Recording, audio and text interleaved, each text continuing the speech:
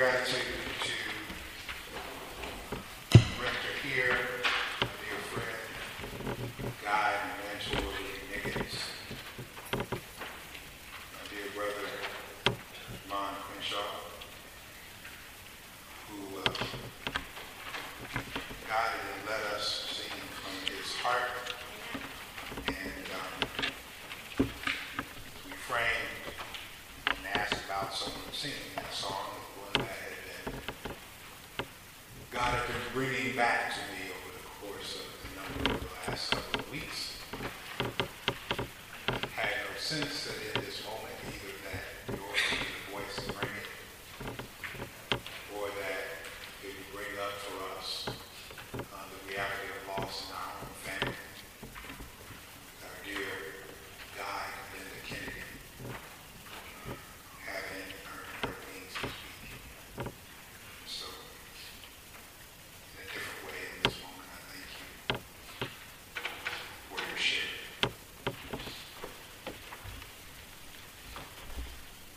Reflection on the gospel reading that we have heard today. I invite you to a time of reflection, borrowing the title from Ibram Kendi's new book, How to Be an Anti-Racist. How to be an anti-racist. I see you calling for volume. I'll also try to use my preacher voice.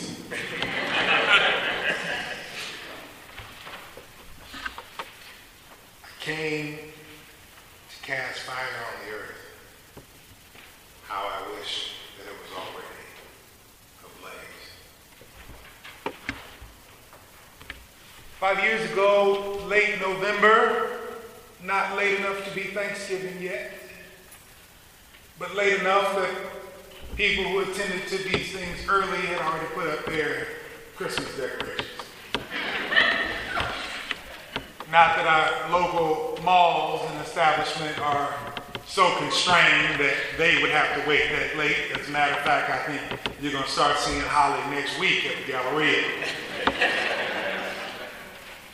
But late in November, around the 24th, many of us were yet gathered together trying to figure out what we were going to do about an announcement that was yet coming into our community, and whether it would relieve the valve of tension that we had been experiencing together, or whether it would yet heighten those tensions once again and take us to a place that we had not yet known. We gathered together in spaces and places large and small to look at the television where simulcast was the voice and the picture, the image of our St. Louis County prosecutor at the time, Robert McCullough. And in preparation for and recognizing the tension of that moment, the St. Louis Metropolitan Clergy Coalition gathered with other church-related and faith-based institutions like Metropolitan Congregations United, perhaps in the interest of conciliation and calm and peace, maybe in collusion with the establishment, I don't know, history will tell, gathered together people of faith at Westside Missionary Baptist Church in order to hear and to frame whatever announcement was to come together. And this was one of those things. And the odd thing, the church is not in that space where it owns that it should always be ready. But this is one of those times when the church heard the word in advance from our hip-hop poets that if you stay ready, you ain't got to get ready. And so the church began, and the coalition declared many weeks before that whenever it was clear that the announcement was going to come down, there would be a service at a location certain. That location certain being Westside Missionary Baptist Church in North St. Louis County, where everyone would converge to hear that word together and to have a time of prayer, of praise, of reflection, and of preaching to see how and whether and when we would go forward together. And because after the many calls, and some people will remember if you are keen on history, that it was August when there was the first call for there to be a commission. It was October by the time it was announced there would be such a commission. And just Just a few days before, at the Missouri History Museum, did Governor Jeremiah A. Nixon appoint and commission members of the Ferguson Commission, including myself, and have two co-chairs, myself and my dear brother Richard McClure. History will also tell whether he made a good decision or whether it was a 50-50 shot. You can decide which 50% I was. There we were appointed but had not begun our work, and that day would be the announcement, ultimately, of the No True Bill, that charges would not be brought against police officer Darren Wilson, no relation, for the state-sanctioned murder of Michael Brown Jr., Big Mike to some, Mike to others. And on that evening, because Jeremiah A. Nixon had just before, days before, appointed the commission, and because I was appointed the co-chair, very likely, I had just enough positional authority in the moment that the members of the Clergy Coalition thought that I would be the appropriate person to bring the message in that service whenever it happened on the day that the announcement was made about whether there would be charges brought against Darren Wilson. Now, that was, quite frankly, a miracle in and of itself. It is not often that preachers decide when there's a lot of them in the room that someone who's not in the room, who's also a preacher, is the best person to preach at a particular moment. It is further miraculous that the person chosen to preach is a generation younger than most of the preachers in the room, that a young preacher would have anything to say to the older preachers who had already earned their grade that I've only gotten since August 2014. I'm not going to say how much of the last 5 years helped me earn it. They decided that I was the person to preach. There we gathered at Westside Missionary Baptist Church, knowing that the announcement would be made simulcast on television that evening so that many of us were gathered around to hear what the word would be. To be clear, there were different responses and different reactions, but part of what was getting at me as I sat there with my I Am a Man t-shirt and my jeans on and my Adidas shoes, black and white shell-toed, and I had, because I was in church, I had to at least have on a sport coat over it, but I understood that I was going to have to leave that congregation and go out into the crowd that was in the street. So I dressed rather for what was going to happen after church than what was going to happen in there. So I knew what was going, where I was going to be next. What I did not know was what I would be called to do next. And there we sat, seeing projected on the large screen at Westside Missionary Baptist Church, their second location in St. Louis County, the images and the voice of Robert McCullough as he made the announcement. Early on in his statement, he said that there would not be charges, but he didn't stop talking there. He kept talking, laying out pieces of evidence that he suggested came before him that came later to be questioned when others analyzed the same evidence. He kept talking, giving a description of the biography and the background of a slain 18-year-old boy as if he was on trial. He kept talking, laying out why he was going to do what he was going to do, talking about and lauding the good work that public officials and particularly police officers had done in the interest of public. He kept talking and I was getting anxious. I was just about as anxious and just about as tense as Jesus is in this text in the 12th chapter of Luke. I came to cast a fire on the earth. How I wish it was already ablaze. I have a baptism I must experience. How am I distressed until it is completed?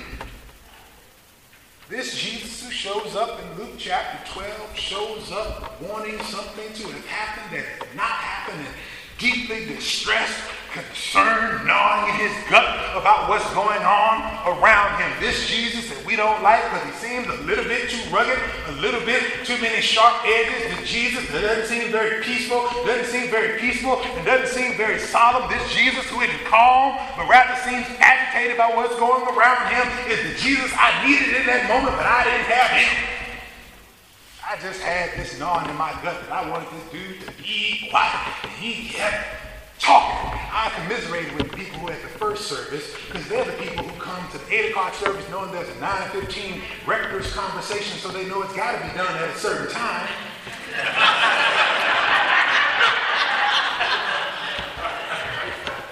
You people come at 10:30 and the preacher can just talk on and on and on. The same tension that you now feel, wondering if I'm going to talk on and on and on.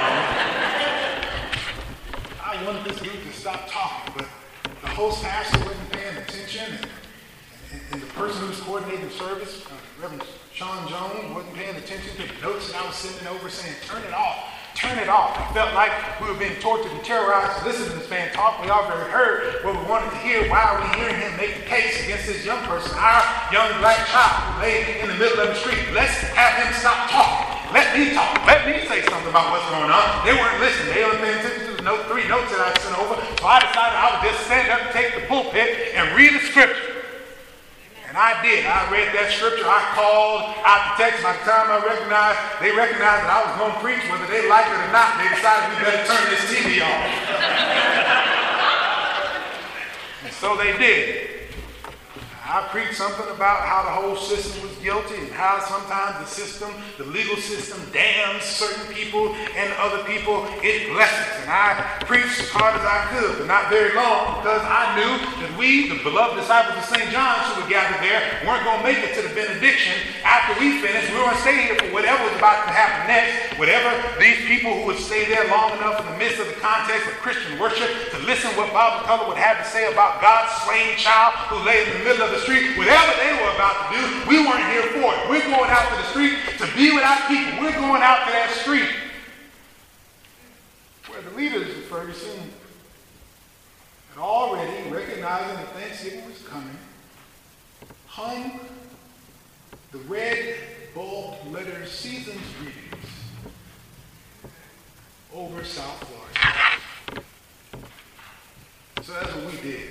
We finished and headed right out to those streets, and there we found our neighbors and our friends and our colleagues. And we navigated through those streets. And as I came down and up South Florissant, the direction that I could finally get in, witnessed and told to watch out, because on the building, the top of some of these buildings that were only about 2 stories or 3 stories high, there were people who had deputized themselves, white men primarily, who had come up from Oklahoma and Nebraska and other places with long-arm rifles to point them down to police black bodies. Even though nobody gave them a badge, they deputized themselves to watch what we were going to do that night with their rifles aimed at us as we navigated down the street to see Bishop Robinson, who had fallen faint after the wind had caught up behind some of the tear gas, who walked down the street, had caught up in his sensibilities and caused him to fall out. Those who had been trained to give medical attention were doing it with and for him. While we made it past his body and made it down to the front of the Ferguson Police Department, which, by the way, had been shut down at the moment, had barricades in front of it because, of course, by using tickets in order to build a revenue stream for that particular municipality, they had enough money to build a bigger and better jail, so they weren't using their jail at the time because they were building it to be bigger and better to house more bodies. Once we made it past those armored trucks that were there, and just on the other side of them, there was in the middle of the street a police car ablaze. Someone had lit it on fire. There we were on South Florissant, this police car in the middle of the street on fire, not recognizing the realities of what was going on West Florissant, where my friend Tracy was in the offices of Hands Up United, the offices that had seen blow through it at least 2 bullets in the midst of the uprising, and there all kinds of businesses up and down the street on West Florissant had caught ablaze. Getting into the car from South Florissant to go over to West Florissant, finally finding my way over there with the professor from St. Louis University as my co-navigator. There we saw plenty that had already caught on fire. I came to cast a fire on the earth, and oh, how I wish it was already kindled, the New Revised Standard Version would say. Jesus, in this particular text, is one who desires the fire. I think in the interest of what we say we desire for a world full of justice and peace and love, a beloved community as has been called for, that which Johnny Bernard Hill of Louisville Presbyterian Church calls a multi-ethnic, multiracial community of peace and justice with love as the governing ethic. If we want that, Ibram Kendi says we got to make some choices. And Jesus says, or models, what choices he has made. What are the choices? First, Jesus suggests that if that's what we desire, then we've got to also desire the fire. Now, I know you don't want it now because it's August in St. Louis. But one of the things I came to say at St. John's, where I served for 10 years and served in the context of the uprising, was that in the ministry of the church, a church that is not quite, that is just a little older here than the Episcopal Church of the Holy Communion, 166 years old, that church, I said all the time, because we had never seen a full capital campaign to build a building. By the way, congratulations on your successful capital campaign. Because we had never grown out the structure, because we came into this space and place that those who came before us had erected, I said often that we drink from wells that we did not dig. There's nothing wrong with that. We appropriately honor those who dug those wells. But part of the challenge is when we get so comfortable that we get demanding without wanting to make any sacrifice. And as it relates to the fire, there are many of us who don't want it now because it's August, but in November, we're going to want warmth and we're going to want comfort that comes from that heat. But what we tend not to want is the risk and the danger that comes with fire. Jesus suggests that he not only wants the fire, because he recognizes the imagery that he uses, goes back to other biblical imagery of refining, fire that purifies. He understands that you can't get to the kingdom of heaven, the kingdom of God that he's been talking about, the basileia of God, the reign of the Holy One that he wants, unless some radical transformation happens. And so he's not just anxious for the comfort of what the kingdom will provide him, but he recognizes that he needs the fire that will refine the world in which he is preaching in order to get there. The question is, do we desire the fire? Are we willing to make sacrifice, risk, and put ourselves in danger in order to make it to the vision that we desire for the world? I hate to tell y'all, I tried it for 10 years in one place. I've been wrapping my ministry around it for as long as I've understood the concept. But beloved community doesn't just pop up. It breaks in, but it don't pop up. And just for the record, anything that breaks in breaks something on the way. Jesus says in the text, I didn't make this up. I didn't give it to myself. Matter of fact, the lectionary chose for me, and then y'all assigned it and sent it to me in the bulletin. I came to refine this world through fire, to purify it through risk and danger. And I wish I'd already lit the match. I came in the coming days to have to answer for those fires, the fire of a police car. Because I had the positional authority of being on the Ferguson Commission, people wanted me to answer for young people whom I was standing with, standing beside, and continue to love and respect and glean and learn from every single day. What were they doing out there? Do you, the head of the Ferguson Commission, do you ordain or endorse people lighting fire? I didn't have any good answers, so I did what preachers do. I stole another preacher's answer. My friend Osago Fonseca came to frame this better than I ever could. He said what happened that night was not that buildings were on fire, but rather democracy was on fire. The very project of America was on fire. And while people were asking questions about real estate, they were not engaging in the appropriate self-reflection. If we're going to be anti-racist in the way that Jesus was, if we're going to push against systems in a way that is faithful 5 years beyond the events of the uprising and the police station murder of Michael Brown, then we've got to desire the fire.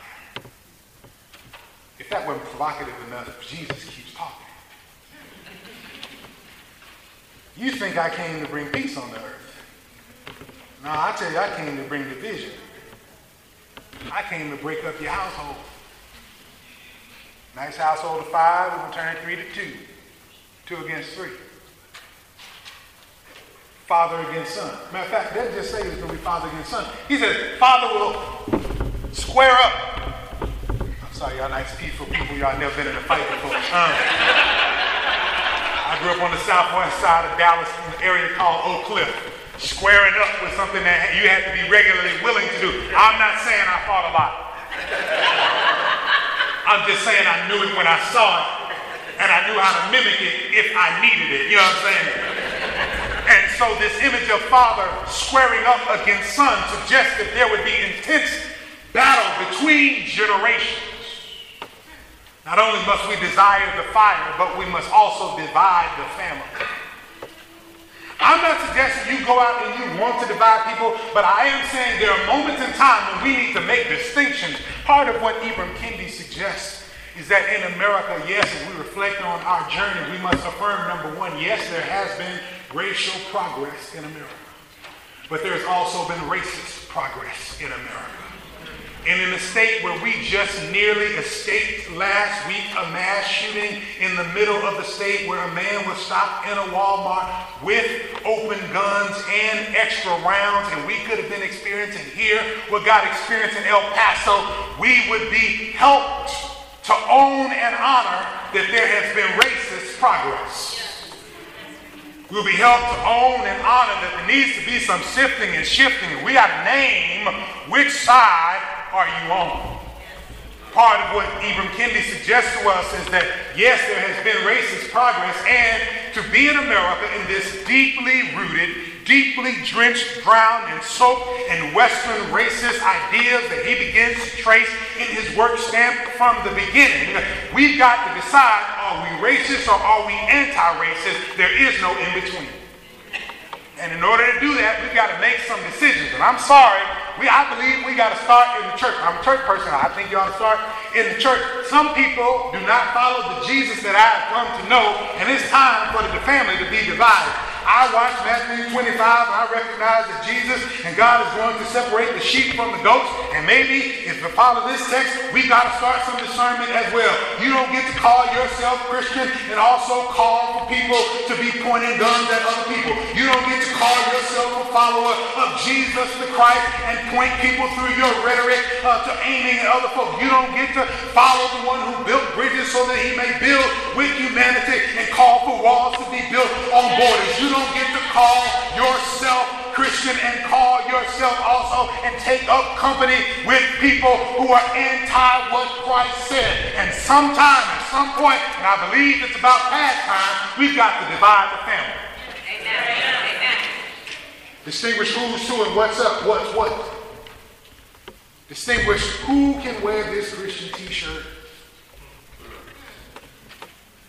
who's just claiming. I didn't say it, Jesus said it. We don't even have to have ownership of all of the consequences because he said this is what he came to do.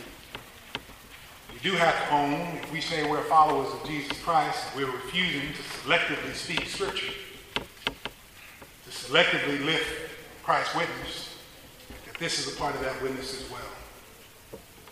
These generational conversations, no, conversation's too easy.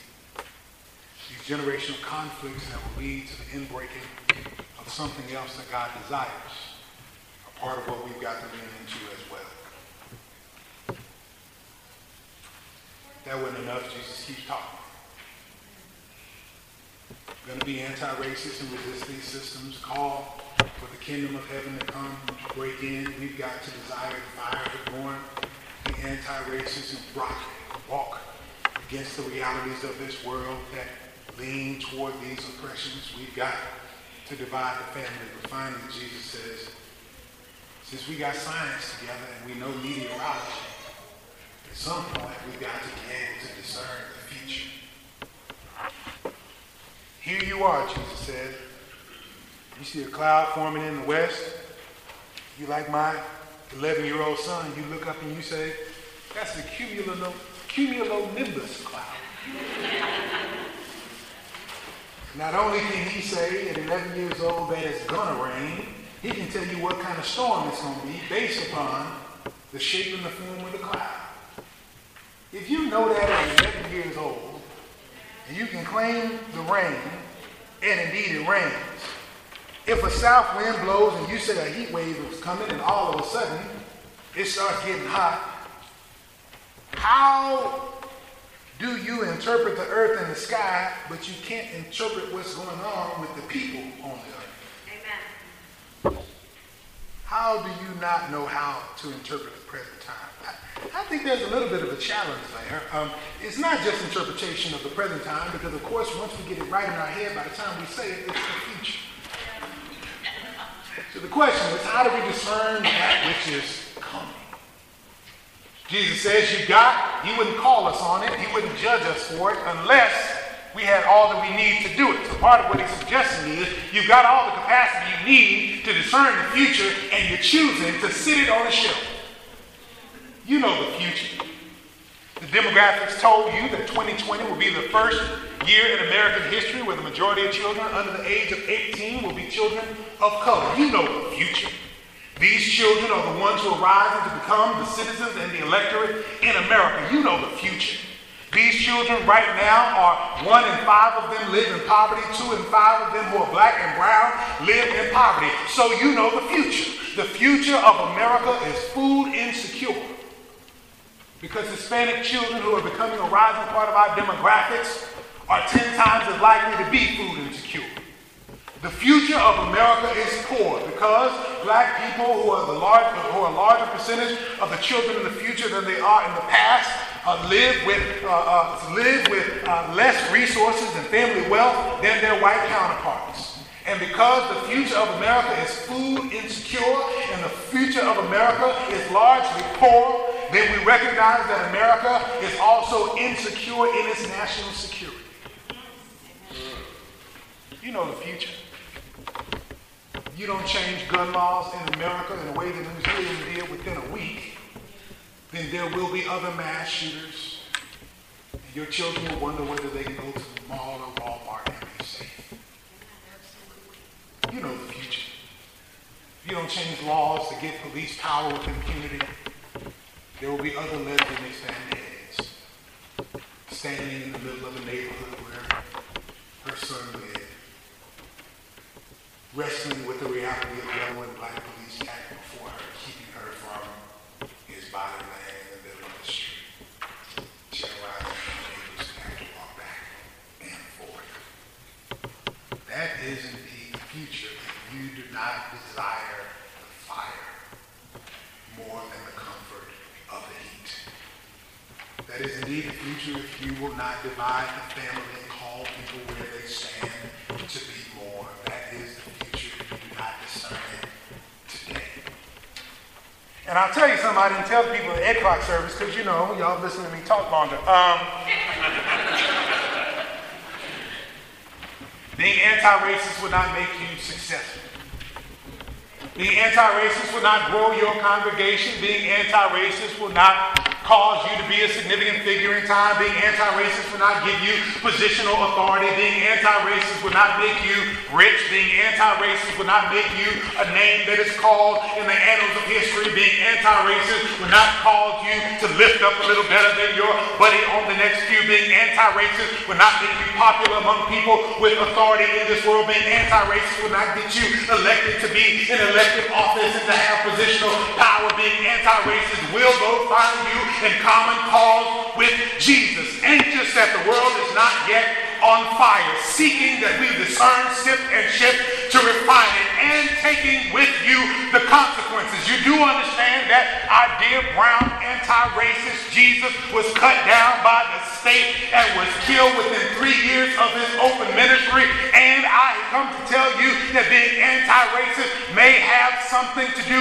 with you getting on papers with the people as well. I know that ain't good news. The good news, though, is you will go down with the one who has won history already. You will go down with the one who has taught us about resurrection, and you will get a lesson about resurrection that's better and bigger than most Easter sermons that you have ever drop it on you and I'm gone. Ultimately, what resurrection is really about is that when you, as identified with Jesus, will fight for justice in an unjust world, and you find yourself cut down by a world full of injustice. In the Hebrew context, in the Old Testament scriptures, in the First Testament, they understood that resurrection was God's vindication for those who were doing God's work and get cut down by an unjust world. Y'all should have said amen right there, but I understand I'm a brother disability, so I'll say it again.